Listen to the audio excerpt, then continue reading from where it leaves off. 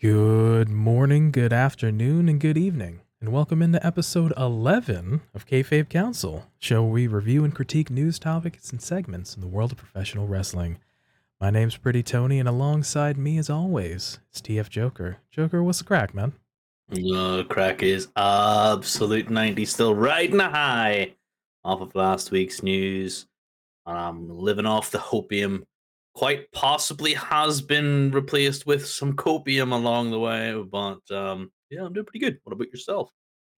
Not too bad. Yeah, it's been quite the shakeup and quite a lot of things sort of happening outside of the ring, which is always interesting and how they affect inside the ring. But yeah, as we'll get into this particular episode. But yeah, doing okay, man. It's been hot as well. We're in the midst of the end of July at the time of recording, and ooh, buddy, is it still hot outside? It's probably only hot for your side of the world. Over here, it's trying to rain. It's back to normality for me. My everyday sort of gray clouds, just the threat of rain around every corner. Was stood out the back garden today with my brother's new dog. He has an absolutely beautiful little blonde Labrador. Um, and yeah, it was just starting to threaten to rain. I was like, just please don't. Just go away. Give me back at least give me back the heat. And then I realized what I was saying. I was like, nope, I'm okay with the rain. Yeah, we're hoping as we get into the dog days of August, we're hoping for a little reprieve, but you know what it is? We're getting the throngs of summer and then into the fall upcoming. So hopefully where you're at, it's not too bad, but we appreciate you coming along on the journey with us. As a reminder, you can find us in video form at youtube.com/kayfabe council and in audio form wherever you get your podcasts from. On this week's episode, we look at Triple H is named head of creative. We're also going to look at Ricky Starks losing the FTW championship. But coming up first, Triple H is named head of creative. So, hot off the heels of this past Friday's announcement that Vince McMahon is retiring from the WWE, giving up his position as CEO and chairman of the board of directors, as well as head of creative. This past Monday, we had an announcement officially that Stephanie McMahon and Nick Khan will serve as co CEOs on the board of directors. And we also had an announcement that Paul Triple H Levesque will now be head of creative, in addition to being head of talent relations. So, a huge announcement for that. We're going to see Trips being again head of talent relations and head of creative. So, firstly, what was your reaction when we got the news that Triple H is going to be creative guy? Big smile.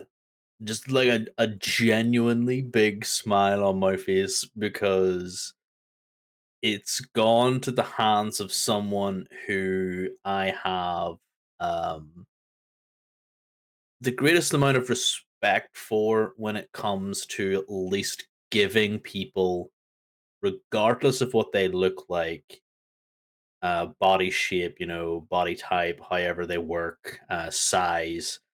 Um, he will give them a fair shot, and he will do everything he can to make stars. Whereas, the previous head of creative decided he only liked one way, and it was either that way or the highway. So Paul, being Triple H, being in charge of the, I'll call him Paul like we're friends.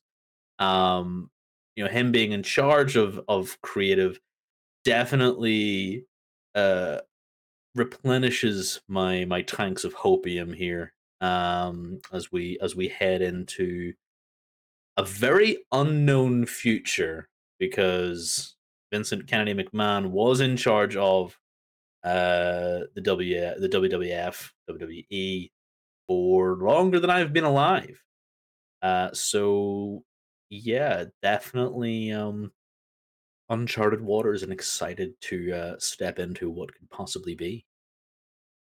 Likewise, so when I had heard the announcement on Monday, it was one of those, "Ah, there's hope for the future."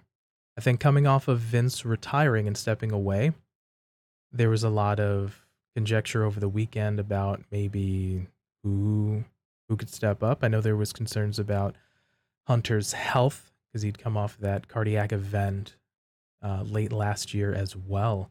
So it was one of those. Okay, well, we saw John Laurinaitis step away, so we had Trips stand up and take the reins of talent relation. And then again, this announcement of head of creative, a lot on his plate, but it's one of those that I'm hopeful for the future.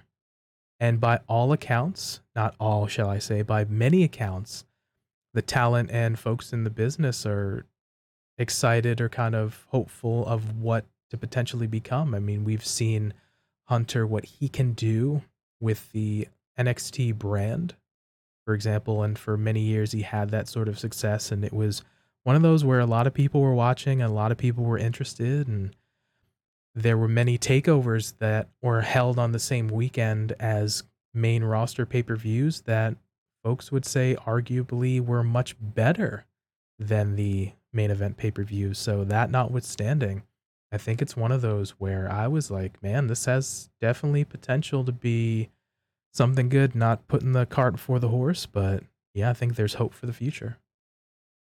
Yeah, I wasn't always the biggest fan of NXT.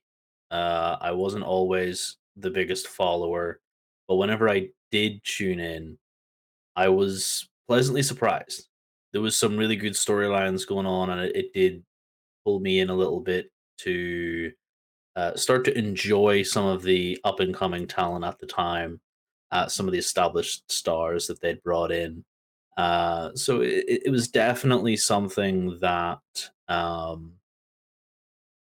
interested me because the current product, let's say the current main product, was very steel, at least in my opinion. And if I can be so bold as to say that I'm pretty sure that an awful lot of individuals probably felt that it wasn't the fact that AEW exists. This comes from a talent standpoint. It's not really the fact that AEW exists that I feel like I can go somewhere else. It's the fact that VKM is in charge, and I don't want to work for him because I knew what it was like to work for somebody who respected me. I knew what it was like for somebody who would give me the time of day. Um, and I'm going to go somewhere else now because I don't want to have to fit into a mold put there by somebody else. Yeah, so there were folks that had recently left the company and that are free agents now that were saying essentially that if Triple H was creative, head of creative rather than Vince McMahon, for example, that they would have stayed or they would have held on with the company and potentially either not been released or had not looked for opportunities elsewhere. So, in terms of Hunter being able to make an impact with the folks that he worked with and or the folks that he was loyal to, I think has made a large impact either on the folks having hope for the future or again potentially moving forward. So I think overall it's a good thing, and then I feel like before where we had a disconnect with folks that were in NXT or at least Hunter's vision of NXT and then seeing folks move up to the main roster of Raw and SmackDown, we saw them handled different. We saw them, I don't know, maybe not booked or had a different feel being on a Raw or SmackDown as opposed to an NXT. So hopefully with Hunter having head of creative, maybe that can be seamless. Yeah, it's my hope that at least there's a little more consistency and progress in the booking of individuals because At the minute, we kind of go so far, and then we take a couple of steps back, and then take a couple of steps further back, and then we run it back again, and then we get to a different point, only to run it back again. Um, I don't honestly know why that was, because that would just lead to an awful lot of speculation. There was stories and stuff about the creative episodes that they had, and the work that was before and behind the scenes. Fair enough, that's honestly confirmed through other sources, so it's not something I'm really able to work upon. It's more Triple H is now going to have to uh, take the big shoes that he's stepping into and walk them down a more consistent path. He was at a recent expo where they were doing talent scouting, and he was saying that he has big shoes to fill in an interview. And yes, he does, but he doesn't, nor should he feel like he has to do what Vince would do. He should do what he feels is going to be good for the creative and good for the talent and good for everyone going forward. Because this news, in my sort of fan opinion, uh, this news could bring back lapsed fans. If you know that the big man is not in charge anymore and somebody else in charge, you're curious. You want to see how it's going to go. Well, let's see how this is going to go, and bish bash bosh, you get new fresh eyes on the product again. So wow them. Yeah, it's an excellent point. There was, I believe, on this SummerSlam media calls where you had aforementioned that he has big shoes to fill. I think he also mentioned it on that, essentially reiterating that statement, but then also mentioning that we have to work together. Essentially, in so many words, saying we, in terms of creative or having a voice or getting ideas, he says he's very open to that and that he wants to have input from the staff, from the talent, right, from the writers, where again it's not just maybe one person's voice where he may be like the yay or nay guy, but it's just like, all right, let's do this together. Let's have it be more collaborative. Let's have the ideas flow as opposed to the writers and then me giving the final say. Hunter's like, all right, cool. Like we're gonna kind of a little bit of a changing of the guard or a little bit more open, and maybe folks are who were creatively starved potentially have again a bit of hope for the future. Yeah, that is probably one of the bigger things that I do hope to see is the fact that maybe an awful lot of individuals will have that better booking. That we can see a fresh lease on life, as it were, for people in their careers. People who, like I said earlier on, might have been overlooked by one person are now going to be given a fair shot by someone who thinks that everybody should be given a shot because they're talented. So, the likes of, who do we have? Oh, pretty much half the roster. Your Champas, your Finn Balor's, your Damian Priests, your Mustafa Ali's. There's even more than that. We don't have to rely on the youngest United States champion theory because McMahon had a crush on him. Like, we don't have to rely on Romain Reigns, the needle mover, the big dog, the head of the table, Uncle Oos. We don't have to rely on him holding all the belts. We can have more people. We can have a more well thought out women's division as well. Something we were talking about before the show began. Shayna Baszler coming back is a huge possibility. Push her to the moon. I love Bianca Belair. I love Rhea Ripley. I love an awful lot of these talent, but Shayna Baszler was criminally let down whenever she moved to Raw and SmackDown. She had one amazing match in the was it the Elimination Elimination Chamber Chamber. Yep. where she murked everyone. She was an absolute beast. In fact, I would go so far as to say that whenever she had that match, she was the scariest individual on the roster, hands down. Doesn't matter about whether you're in the men's division or the women's division. Shayna Baszler was the top, in my opinion, after that match. And whenever you think of her NXT run, where she was just so dominant, you just get excited to see what she could do on a belt chase, and then her be the champion, and then a reign of terror. Like, no more of this tag team division, just tag with whoever's available just for the spot. Just put her against Ronda Rousey for crying out loud. Give us some really good matches with individuals that maybe were completely looked over and looked past before. You hit the nail right on the head. So we mentioned earlier a little bit about maybe a possible disconnect from the folks in the NXT and then moving up to Raw and SmackDown. You spoke prominently, featured about, right? Shayna Baszler, top champion in NXT, had quite a run, being of dominance. And then we see one of the first ones when she got on Raw or SmackDown. I forget what it was at the time, but bit Becky's neck and was like Vampire Shayna.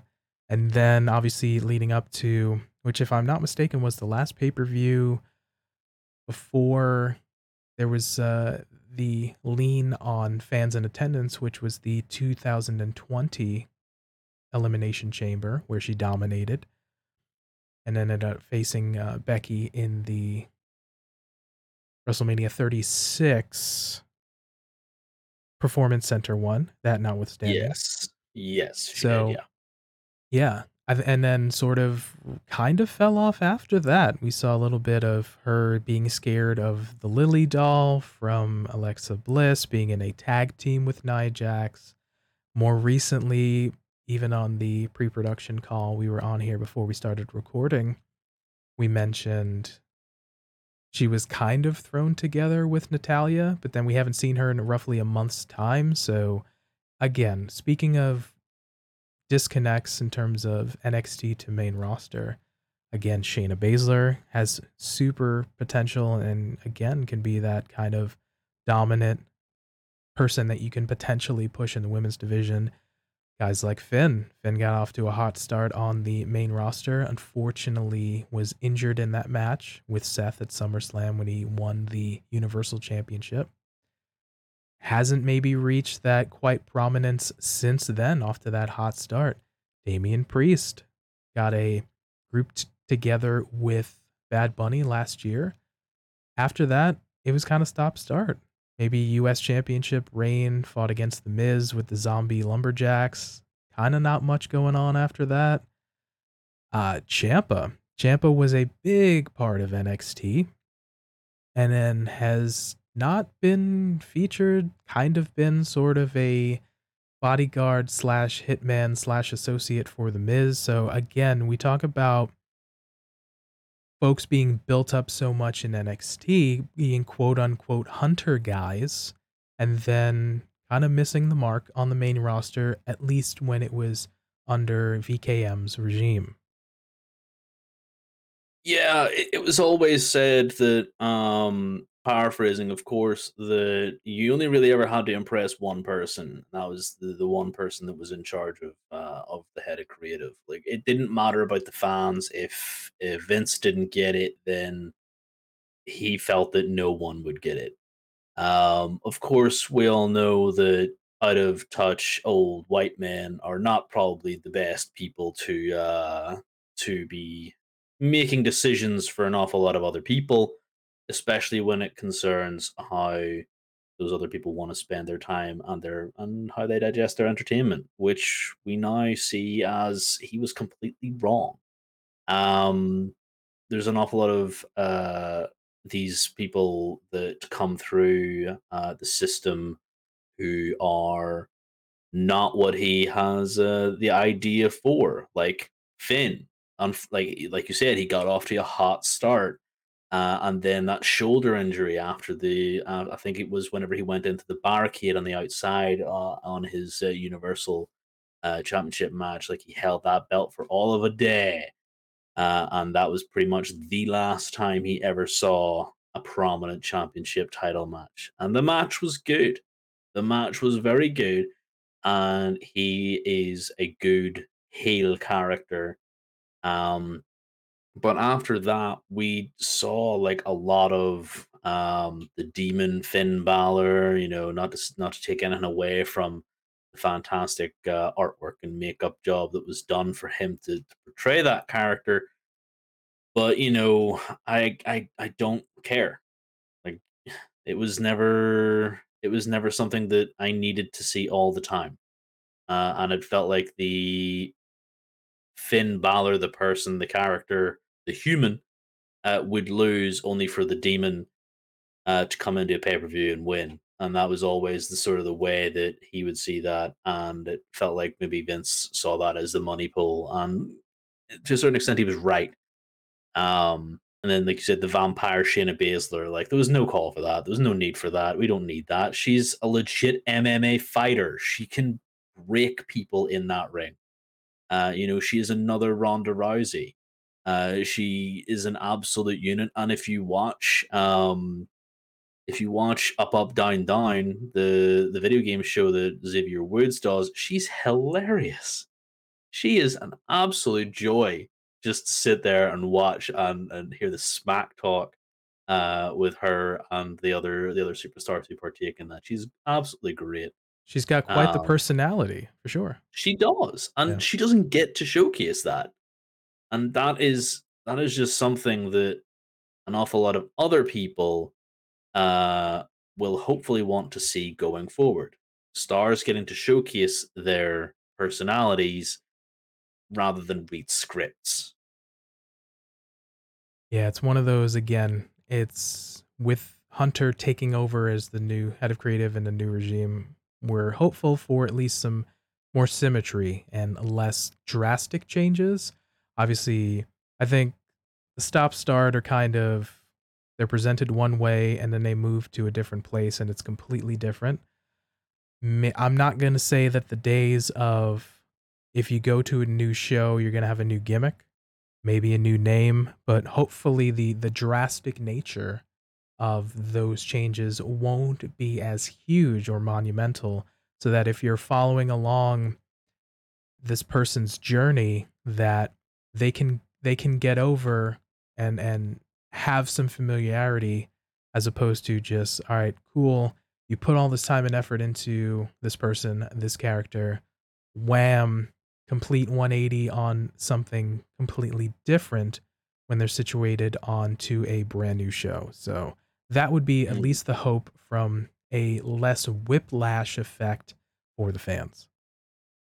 Yeah, it's definitely something that I feel is a little bit, like you said, it's a little bit whiplash. It kind of gives you that sort of effect of, well, I was enjoying this, now why are we having to change everything all the time just because it has to suit one way?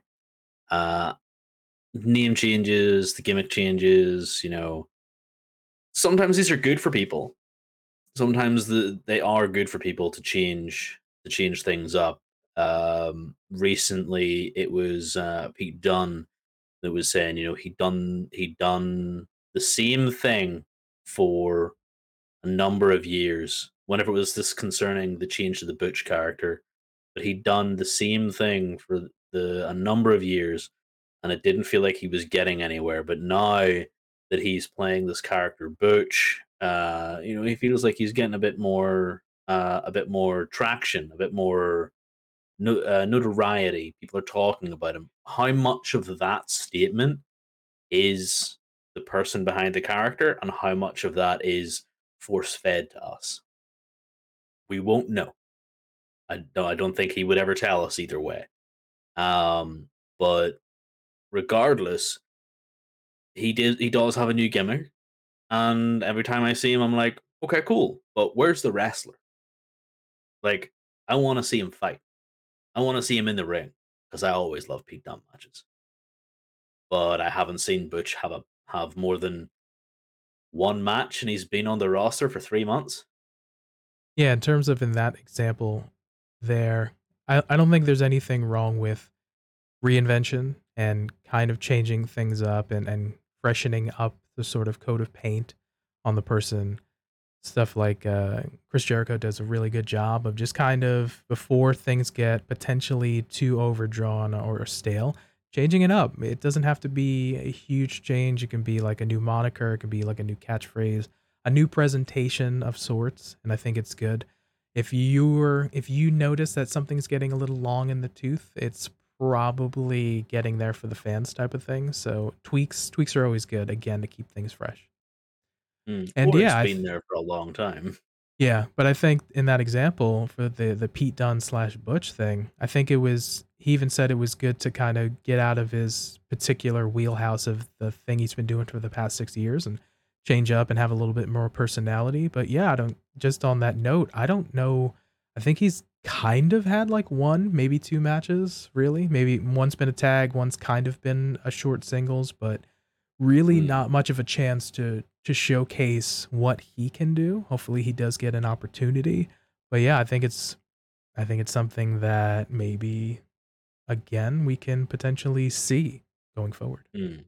Well, speaking of the opportunities, and we've mentioned a couple of people, but like, how many people do we extend this potential to? Like, who do we see rising to more prominence? Who do you want to see being used better, differently?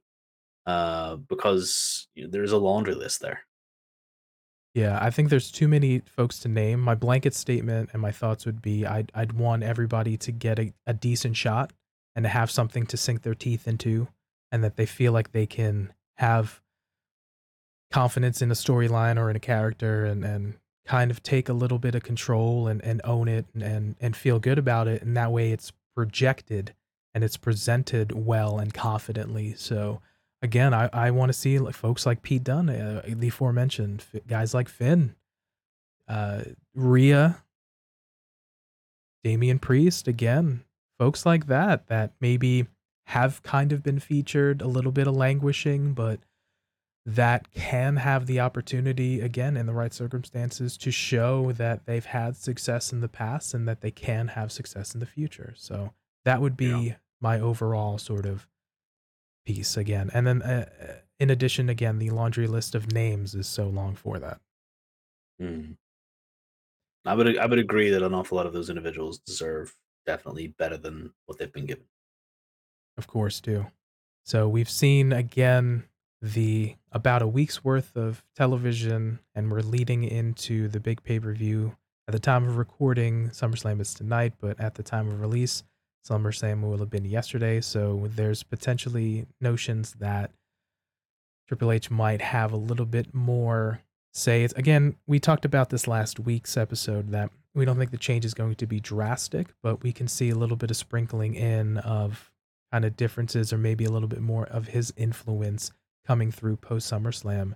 And to speak on that a little bit as well, it's something that I kind of noticed watching this past week's episode of Raw and SmackDown is there's a little bit different feel to the show. It Mm. was sort of hard to articulate exactly, but I think one of the things that I noticed is there were less recaps. Like we'd start a match, 3 minutes in, we would go to commercial. Boom, we would come back, maybe have 4 to 5 minutes of wrestling. Up, time for another commercial. And as soon as that ended, constant recaps were always sort of a thing and that kind of interruption thing. So I noticed maybe less of that, less of the constant recaps. It seemed to flow a little better this past week's episodes. It felt like a Mm. little bit more kind of wrestling and less stop start. So like the example that I'm kind of thinking of is we would have a wrestler entrance, we'd cut to a commercial break, then come back backstage promo and then cut to the announcers and they do a promo, and then they would throw to a video package, and then 15 to 18 minutes later, the second wrestler would come in for their entrance to hopefully start the match before they cut to another commercial. So it there was maybe not something we're gonna completely stop, but again, it felt like it flowed better. Yeah, they definitely have obligations being part of network television. They definitely have obligations to meet with concerns to advertisements and sponsors and things like this here. So there are obviously going to be those time constraints, but I feel like, to your point, an awful lot of the time was used up with recaps. So we were then pushed to having more recaps because it felt, well, not me personally, person in charge, we all knew who it was, felt like, well, people need to be reminded because we've just had a break. So let's just have a recap of what happened before that break because people, it was 3 minutes ago. Now, for myself and yourself, we watch ad free. We watch post the show. Like, we do not watch the adverts because we watch the show without, because we just go straight through. Job done. Job's a good one. So whenever you're watching it like that, you you kind of look at it as, why am I watching something that happened 5 seconds ago again? And it makes 3 hours of television, let alone 2 hours, unbearable. So the fact that we have less recapping, less monologuing by the desk about what's going to happen, what's happening, and what's to happen. And then, without those kind of sequences of events, there's more time freed up for sports entertainment, for the wrestling, for the stuff in the ring. So yeah, I feel like definitely I notice um, an awful lot of space in the show given back to what the show was all about. Agreed. Again, it was maybe not to say that again they're going to completely go away or go away from that format, but I think to this past week's episode of SmackDown where we had the opening match, that the Donnybrook Shillelagh match with Sheamus and Drew. If I'm not mistaken, that went like 3 or so segments. That was a good Mm. like 15 plus minute match. They let it breathe, they let it do, and then had the post match angle with Drew and Theory, and then went on to the next thing. So it was kind of a nice reprieve as opposed to like constant commercial break, boom, okay, recap, and things like that. Like it felt a little cleaner. Again, there's still some rough edges, but just even that in that small example, I felt a little bit more engaged with the program itself. It's definitely one of those that whenever you look at it and you see the individuals doing something other than a rest hold because the ref has told them, we're going to recap, we're going to break, we're doing this. So, so they know to do a couple of rest holds, to maybe not work himself too hard and do a throw, get a bit of a breather. It definitely does feel like they at least attempted to let the wrestlers wrestle.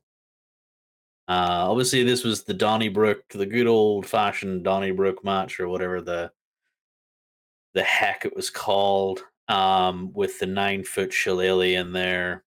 Um, Not gonna lie, wasn't really a fan of the match because of the stupid fact that it was called a Donnybrook match, and there was the obvious odes to the Irish heritage being a bar.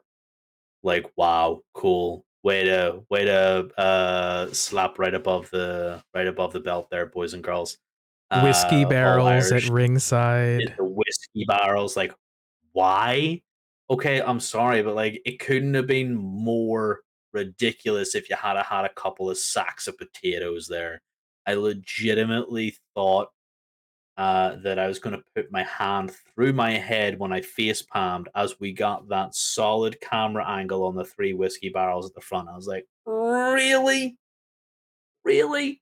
It's like, okay, boys and girls, this is a fight between an Irishman and a Scotsman. You cannot just sit there and only have it about one side here. Oh, wait, but we've got flags around the side, boys. We've got flags, as they say over here. We've got the flags. We've got the Irish flag, the tricolor, and we've got the Scottish flag. Um, Sitting up all the way around the ring. Wow, such an amazingly themed match. And we were told some history between these two. I was just not gonna lie. I could rant about this match because it annoyed me, but I won't. But it was nice to see that they did what they did and they had the time to do it and they were given the benefit of the doubt of you were put into this stupid situation. Here's a match, go do something. And it's Sheamus and Drew McIntyre. They can legitimately wrestle for half an hour to an hour and I'd be entertained. Yeah, that notwithstanding, that's probably a layover from the previous regime, the VKM era. But again, hopefully post SummerSlam, we're going to see a little bit more of the Trips influence, potentially for the better, happen throughout, sprinkled throughout the shows as well. So we are excited again for Triple H taking over as head of creative, but let us know your thoughts on what you think of Hunter taking over creative. And if you need a supply of hopium, I've got a contact. There we go. Definitely let us know for sure. All right, moving on to the next topic we have here, Ricky Starks losing the FTW championship. So in this past week's episode of AEW Dynamite, we had the scheduled match of Ricky Starks defending the FTW championship against Danhausen. It's a rather quick match and ended up kind of squashing him in a couple minutes. Grabs the mic, does the open challenge, say, hey, much like last week, I want another challenger, but this is for real this time. Out comes Hook. They have square off a little bit of a much more competitive match as opposed to the Danhausen match, and Hook comes away with the championship, submitting Ricky Starks to the Red Rum or the Katahajime. The transmission. Has mission. All the above, delete is appropriate. And then we see a show of respect from Ricky and Hook. And we see a post-match promo from Ricky itself. I have a couple of notes here. He says he's no stranger to losing, but he's okay with that. He was given the title when people thought it was a noose, and he turned it into a tie. He took leather and metal and made it into gold. And no one can say that they brought that title back to prominence. It was him. And then he goes on to say people tell him in the back that he has to be patient and wait his turn. But he doesn't want to hear that. And his time was last month, and it was last year, and his time is now. And then unfortunately, we see Hobbs just turn on him, the old Gorilla Monsoon Pearl Harbor from behind. And it looks like the dissolution of the team of Powerhouse Hobbs and Ricky Starks. So quite the change there on AEW Dynamite. Yeah. There's a lot to be said about this segment. Like you might look at this segment and go, I was just it was just a it was just a turn. It was a championship change. Like it's just the FTW championship. But honestly, there was so many layers to this that I really enjoyed this section of Dynamite the most. And it's simply because Ricky Starks is one of the best to ever do it on the mic. And he's so young and he's only going to get better. And I said this to you last night, PT, is like, I am getting superstar vibes from this guy. Like he is this he's still around, but he's the second coming of the Rock, in my opinion. And that is a big thing to lump on a guy, but he is one of these individuals that he cuts a promo, it's impassioned, it's on form, it's there, it's engaging. Uh Add in whatever you need to any individual, and it most likely it is going to be how to cut a promo. Like that is what you need for a lot of these superstars is They need the ability to cut a promo. Ricky Starks has that in spades. We saw that before with the likes of MJF. We've seen it before with people like The Rock, to make that crossover. Um, and I just feel like, in my personal opinion, that Ricky has something here that, regardless of what side of the coin he's on, whether he's a babyface, whether he's a heel, you know, he is going to be this guy that the crowd is going to absolutely love to hate him whenever he needs to be hated, and they are just going to adore him all the time because he has such uh charisma in that ring. Like, even when he's not on the mic, whenever he's strutting on the top of the rope, whenever he's doing his pose, whenever he's just doing any simple maneuver, he is just so good. And we have spoken about Team Taz in the same vein as Swerve and Our Glory for the last few weeks, and we've always been centered on Swerve and Our Glory. At least I have, about them turning on each other, them, uh, maybe having singles runs. We never kind of thought too much about this, and now the fact that this has happened, it's not so much that it's a surprise. It's the fact that it was right in front of our faces. Why didn't we think of this? Why wasn't this a thing? And it was because, in my opinion, it was because they were being muzzled to a certain extent. And you might not agree, but they only got the chance to cut promos recently, the last few weeks. Before that, there was Team Taz was kind of gone for a few weeks. Maybe Ricky got the odd promo. We've seen backstage segments with Powerhouse Hobbs and Ricky Starks the last maybe 2 weeks. So they've been building to this, and the inkling has been there that something hasn't been quite right with Hobbs. Um, and it's just one of the bright sparks in an otherwise just okay show was the fact that Hook won the FTW Championship, had a fist bump with Ricky Starks, and then Ricky Starks got his pan knocked in after a babyface promo. Like, if you do not think that was just some of the most entertaining wrestling and segments of this week, then I don't know what you were watching, because that was just some of the best stuff. Yeah, so a lot to unpack here for sure. On the aspect of Ricky himself, there's definitely something there for sure. I mean, honestly, like, you wouldn't A, sign the guy, and then B, just put a title on him again as a showcasing feature if you didn't have faith in him, if you didn't have notions of, putting this guy on TV and on matches and on the stick and cutting promos and having him featured. So again, that there's definitely something there.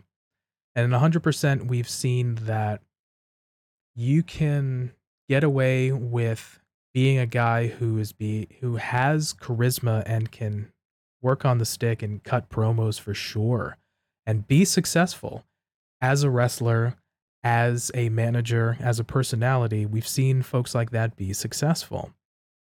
On the other side of the coin, we've seen folks that are crazy good wrestlers that may not be the best on the mic, but still be successful, of course.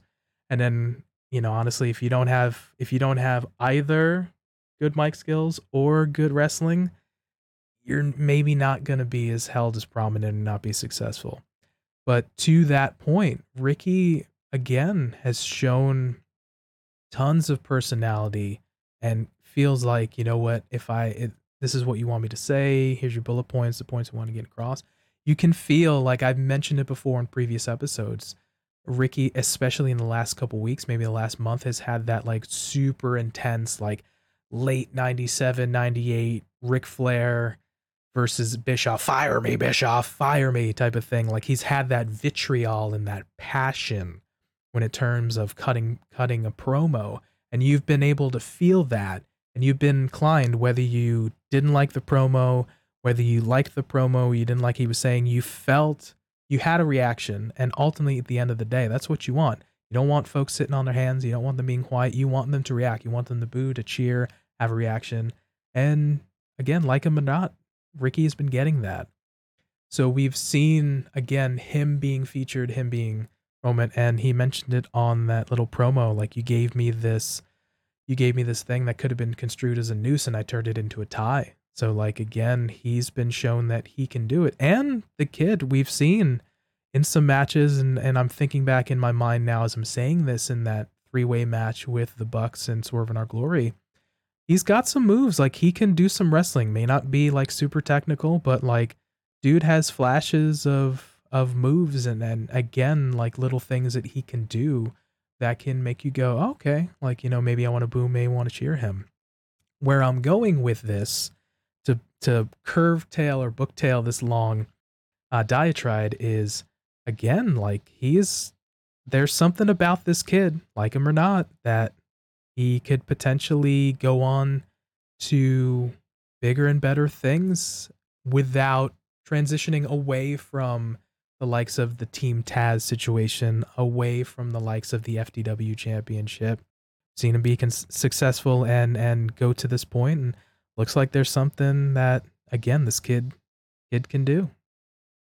Yeah, and like we had this conversation last night, and I just I can't speak enough high praise about him without sounding like I'm just the biggest Ricky Starks mark that there is.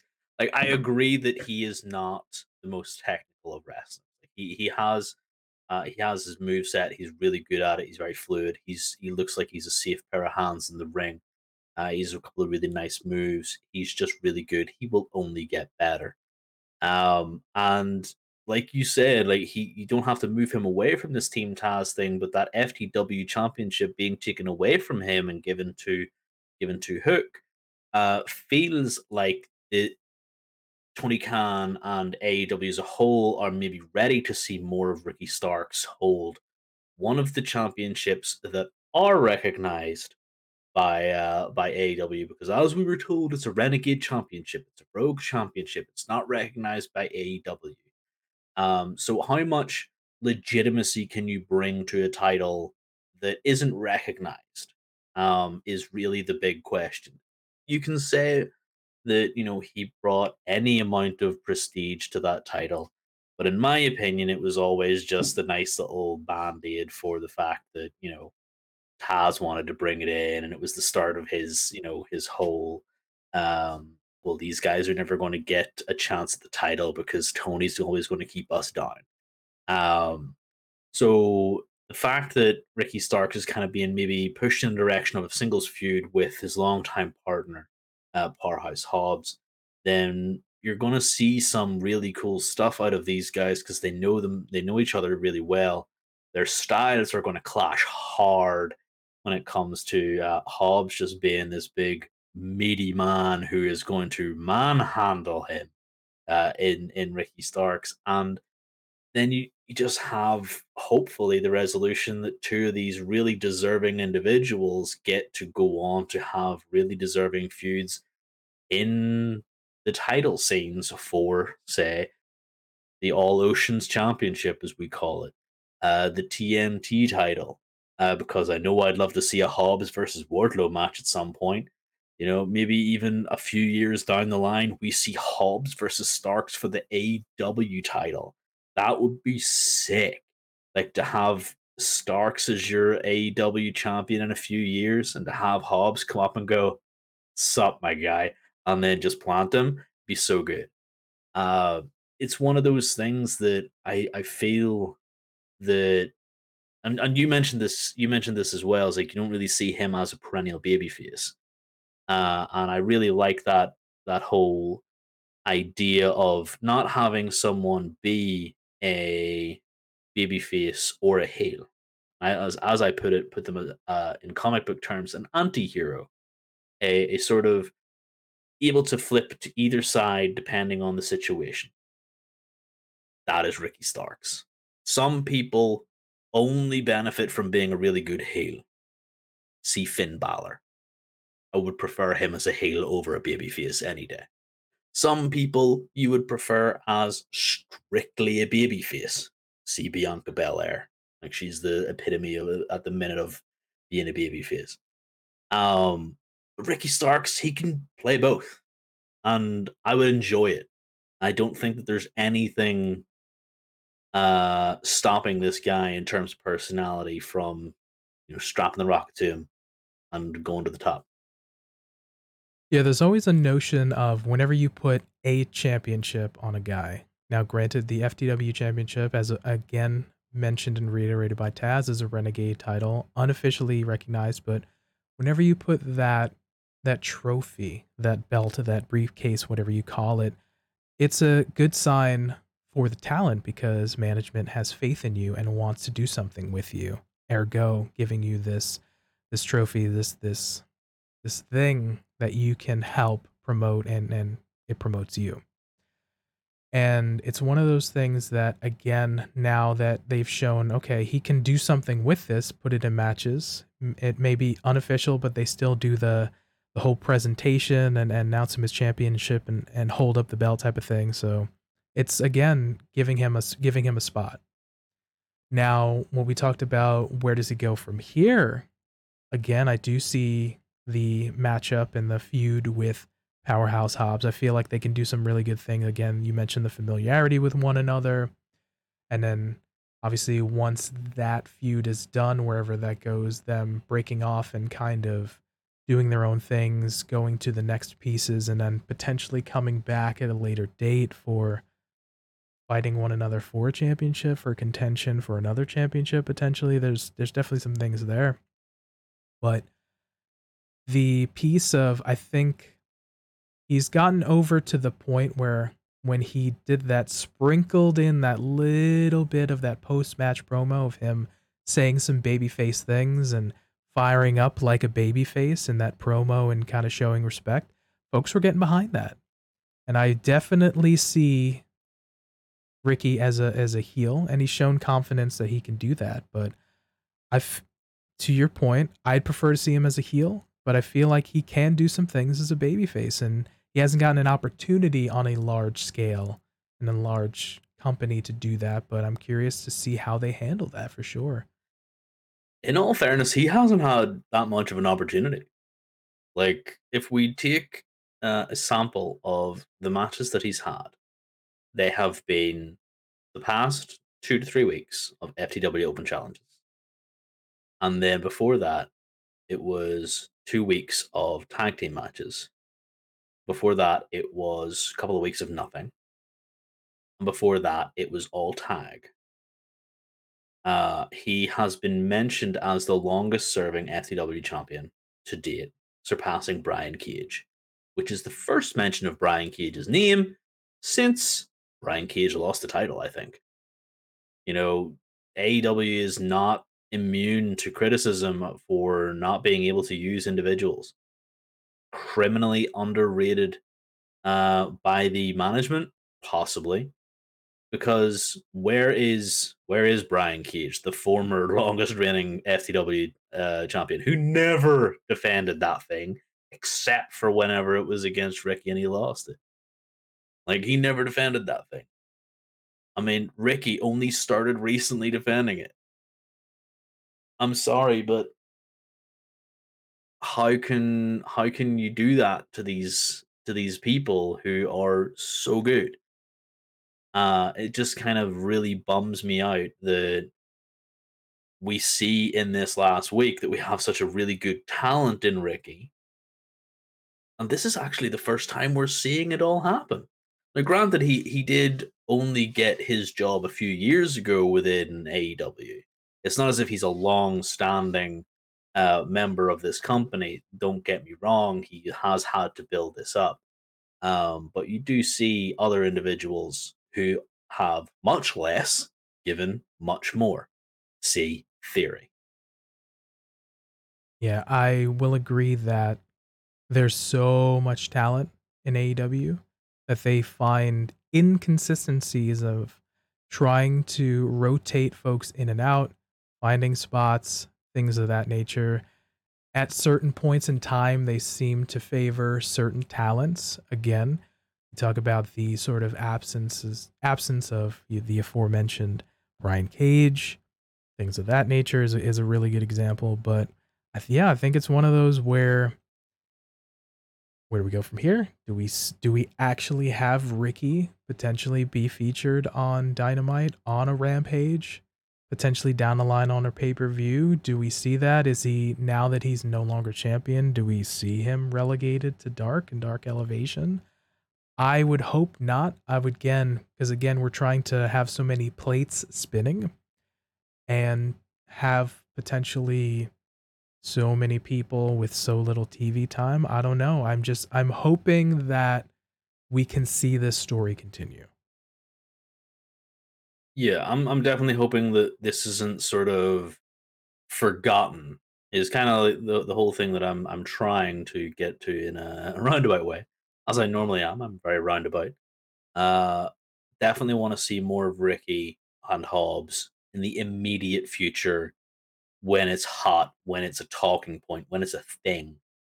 Um, as opposed to we lose just all contact with these two guys, and early Taz in AEW's proven right.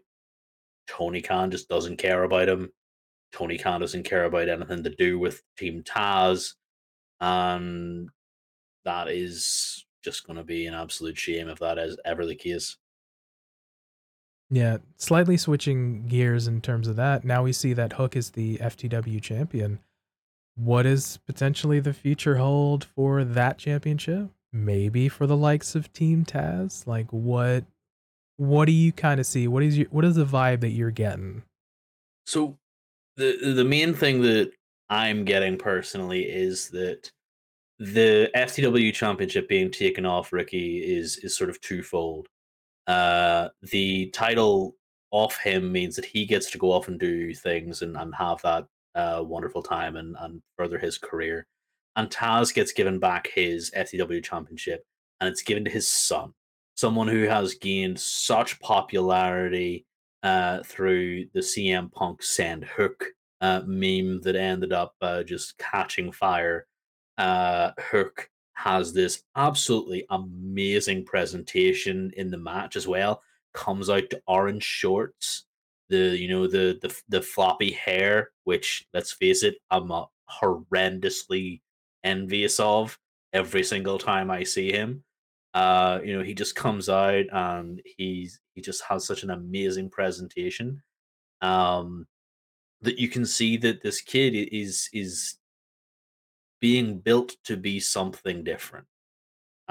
You have your four pillars of AEW, but this guy could be, in to steal Jonathan Gresham's sort of uh, catchphrase, he could be the foundation that you build going forward for anything else.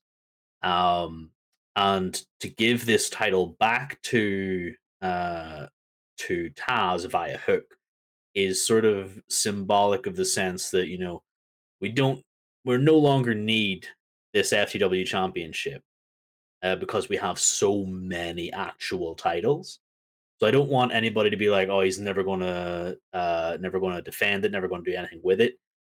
Because if you watch the digital exclusive short, he grew up with this title. It was always on his mantle. Taz says in an interview with Taz and Hook, Taz just could not lump enough praise on his son, and it was so beautiful to see. Like he said that he didn't know how to express it, and he quote retweeted it and said, "I don't, I'm not very good with words.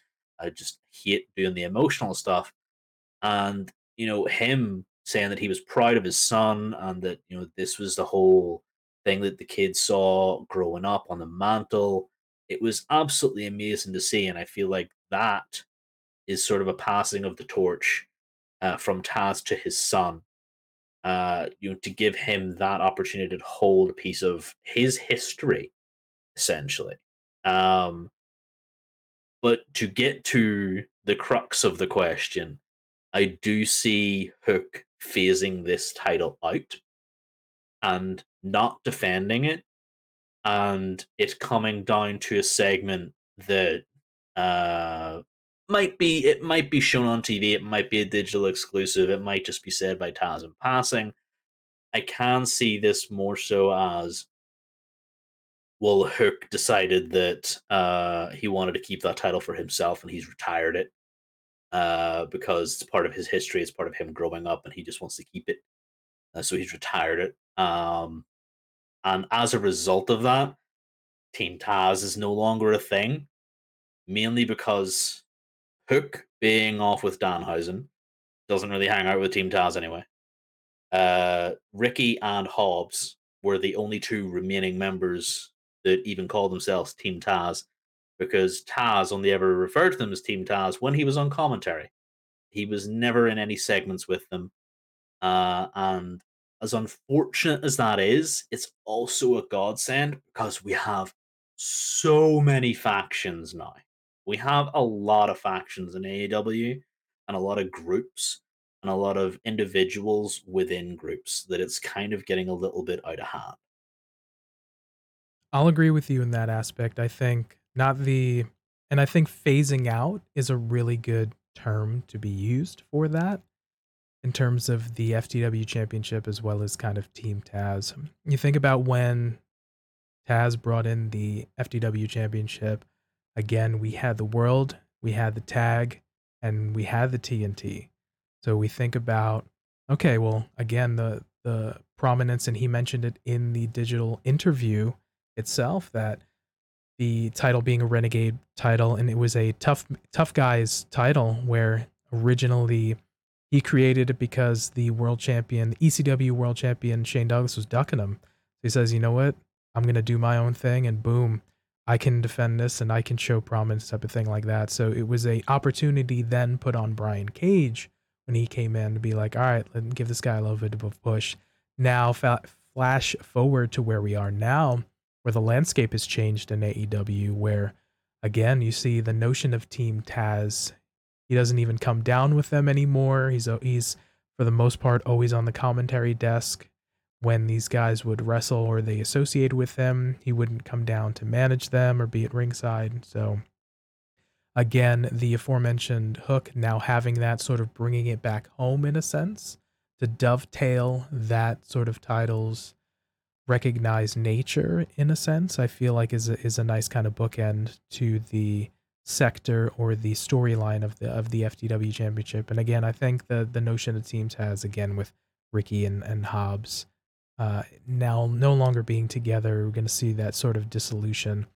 I don't necessarily think we're going to have a 2.0 version of Team Taz with so many factions, again, have you mentioned, and groups, that the quiet retirement of one team is okay, especially with the prominence of the trios title and so many other folks being in that. I think it's okay.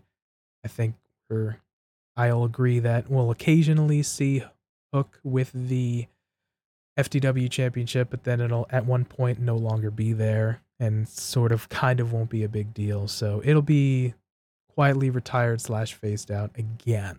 So yeah, I feel like it'll be. I feel like it's a good thing, kind of like that story arc is kind of now on its low end, kind of on its finish. Yeah, definitely is probably where it's going to end up going. Sort The of the phasing out of back the on that mantle, so to speak. yeah, exactly. The phasing out is definitely not going to happen immediately. Um, but it's definitely on its way back to the Taz House mantle. Like you said, it's gonna be its final resting place. And it sounds almost cruel to say. I hope we never see it again. Um, but it has served its purpose. And Ricky has said, you know what, I did. A lot of people saw this as a noose and turned it into a tie, which I thought was really, really good because it did almost feel like a curse for Brian Cage and a curse for Ricky for a long time. Um, so the fact that Ricky is kind of able to say that this was turned into a tie, then Hook can go on ahead and be like, well, I'm undefeated. I'm not going to lose. I'm not exactly trying to chase after championships. I'm trying to chase after reps. Trying to chase after wins. I am a tough guy, and I don't think he doesn't even need words. Everybody knows he's a tough guy. So eventually, like we said, the phasing out, back on the mantle. nice little tie a bow on the Taz family history there. I would like to see that for definite. And it's really all because of the digital exclusive. Like, I absolutely adored this little interview with the two of them. Yeah, you got to really see that he was proud, and as Taz mentioned, he's not big or not greatest on articulating his feelings in words, but just in the 2.5 minutes of that digital interview, that we can see that again he's just so proud of his son, and that Taz himself held it, and now his son holds it, and it's again sort of a nice kind of storybook ending to the story of the FTW Championship in AEW. Yeah. But those were our thoughts on Ricky Starks losing the FTW Championship to Hook and that whole titles story arc in AEW. So let us know your thoughts on what you thought of the match itself and the promo and the breakup, and how you see Ricky and Hobbs and Team Taz going forward. So definitely let us know in the comments down below and or on Twitter and Instagram. All right, switching gears here, we have quick hits. Again, for some of the newer listeners, quick hits are little segments or little pieces that happen throughout the week that we enjoyed, or sort of pop the boys segment that we got a kick out of, that may not have got a chance to solely focus in on a topic, but we wanted to share because we enjoyed it. And I'll go ahead and start us off here. I do have one from this week. And this comes from the pre-match promo between Ruby Soho and Anna Jay on AEW Rampage. We have Eddie Kingston and Ortiz standing behind Ruby, just hamming it up and completely having fun during this promo. We see them making a small violin play when Tay Conti encouraged Anna to make better choices for herself. And when Anna says slamming Ruby's head into the ring post was the best decision she ever made, they do the sign language for bullcrap.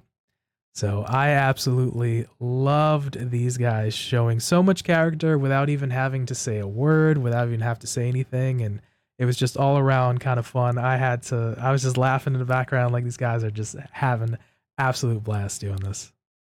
Yeah, it's definitely one of those things you could definitely tell that they are not done with the JAS yet. And Eddie and Ortiz just, Eddie then at the very end cycling through, just come on, Mark, wrap it up, and then Ortiz just miming along with it's time for the main event. It was absolutely great. A lovely little, it made me giggle. Lovely little section at the end of Rampage for sure. Yeah. Even though it was for the ladies for the main event, again, the aforementioned Ruby and Anna, we did have that sort of symmetry where we had Sammy and Tay standing behind Anna, and we had Eddie and Ortiz standing behind Ruby, and kind of that nice little, we have backup even though we're on our own, but we have our friends type of thing. And it was just, again, to see that the again Eddie and Ortiz, especially for Ortiz, because again he's one that's, you've seen him in LAX and Impact, and you've seen him obviously in the Proud and Powerful along with Santana on the main roster, and you've seen flashes of him being show personality, and the dude's quick, dude's funny. If you haven't gotten a chance to see him kind of cut promos and kind of thing, dude's definitely has a personality. May have not had a huge amount of opportunities to show it, but like, yeah, just all around kind of fun interaction. So, and him being paired alongside his good friend Eddie, I think is just a really good spot for him at the moment for sure. So, Yeah, yeah, definitely. yeah, so that was my quick hit for the week. Joker, do you have a quick hit this week? I do. I do. It's almost hand in hand with the good news of last week. I actually have a quick hit. It's like forever since I've had one of my own. Um, but it comes from the G1 Climax, PT.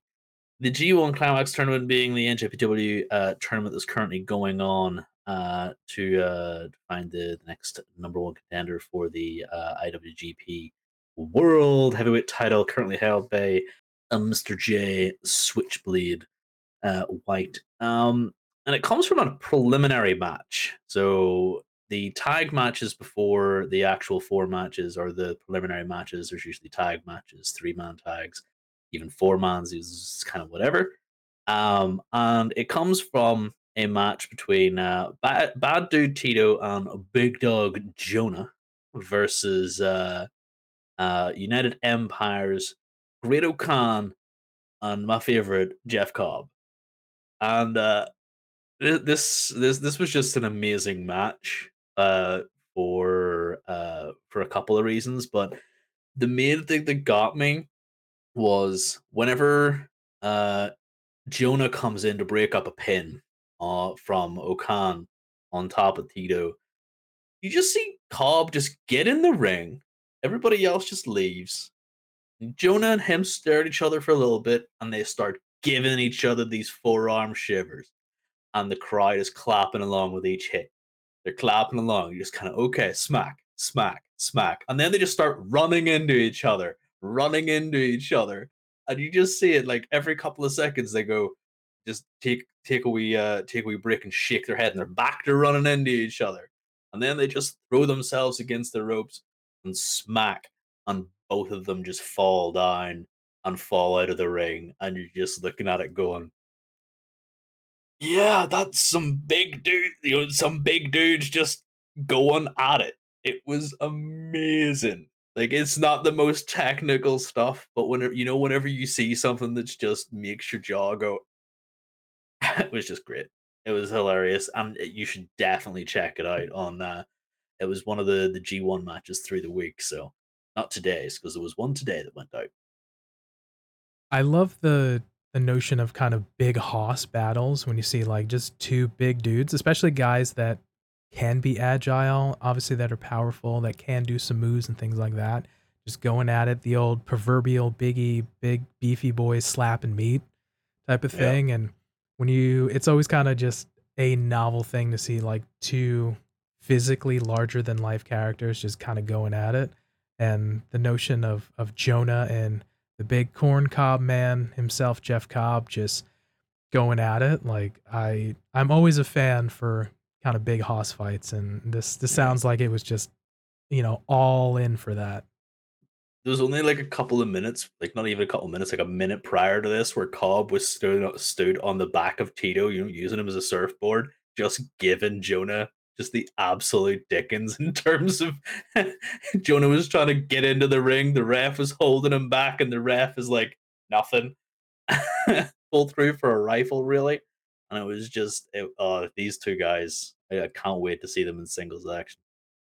Yeah, awesome. So, yeah, that was sounded like an awesome thing. I'll definitely have to go back and check that out. So I enjoyed that. Definitely. But those were our quick hits for this week. So if you also have some quick hits, definitely let us know down in the comment section below or on Twitter and Instagram for sure.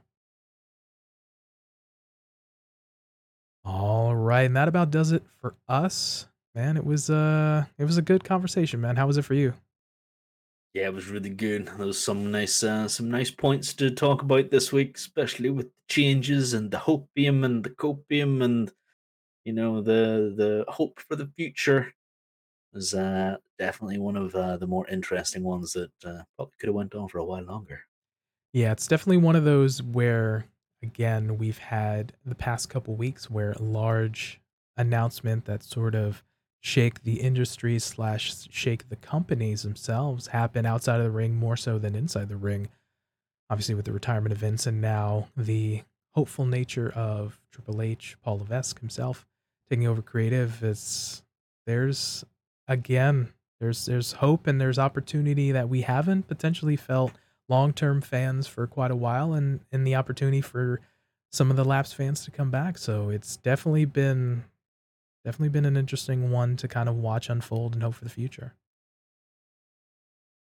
All right, so with that, for TF Joker. Thank you very much for sticking with us. And for me, Pretty Tony, we thank you for your time and letting us be a part of your day. And remember, be good to yourself, be good to each other, and we'll catch you next time. Peace.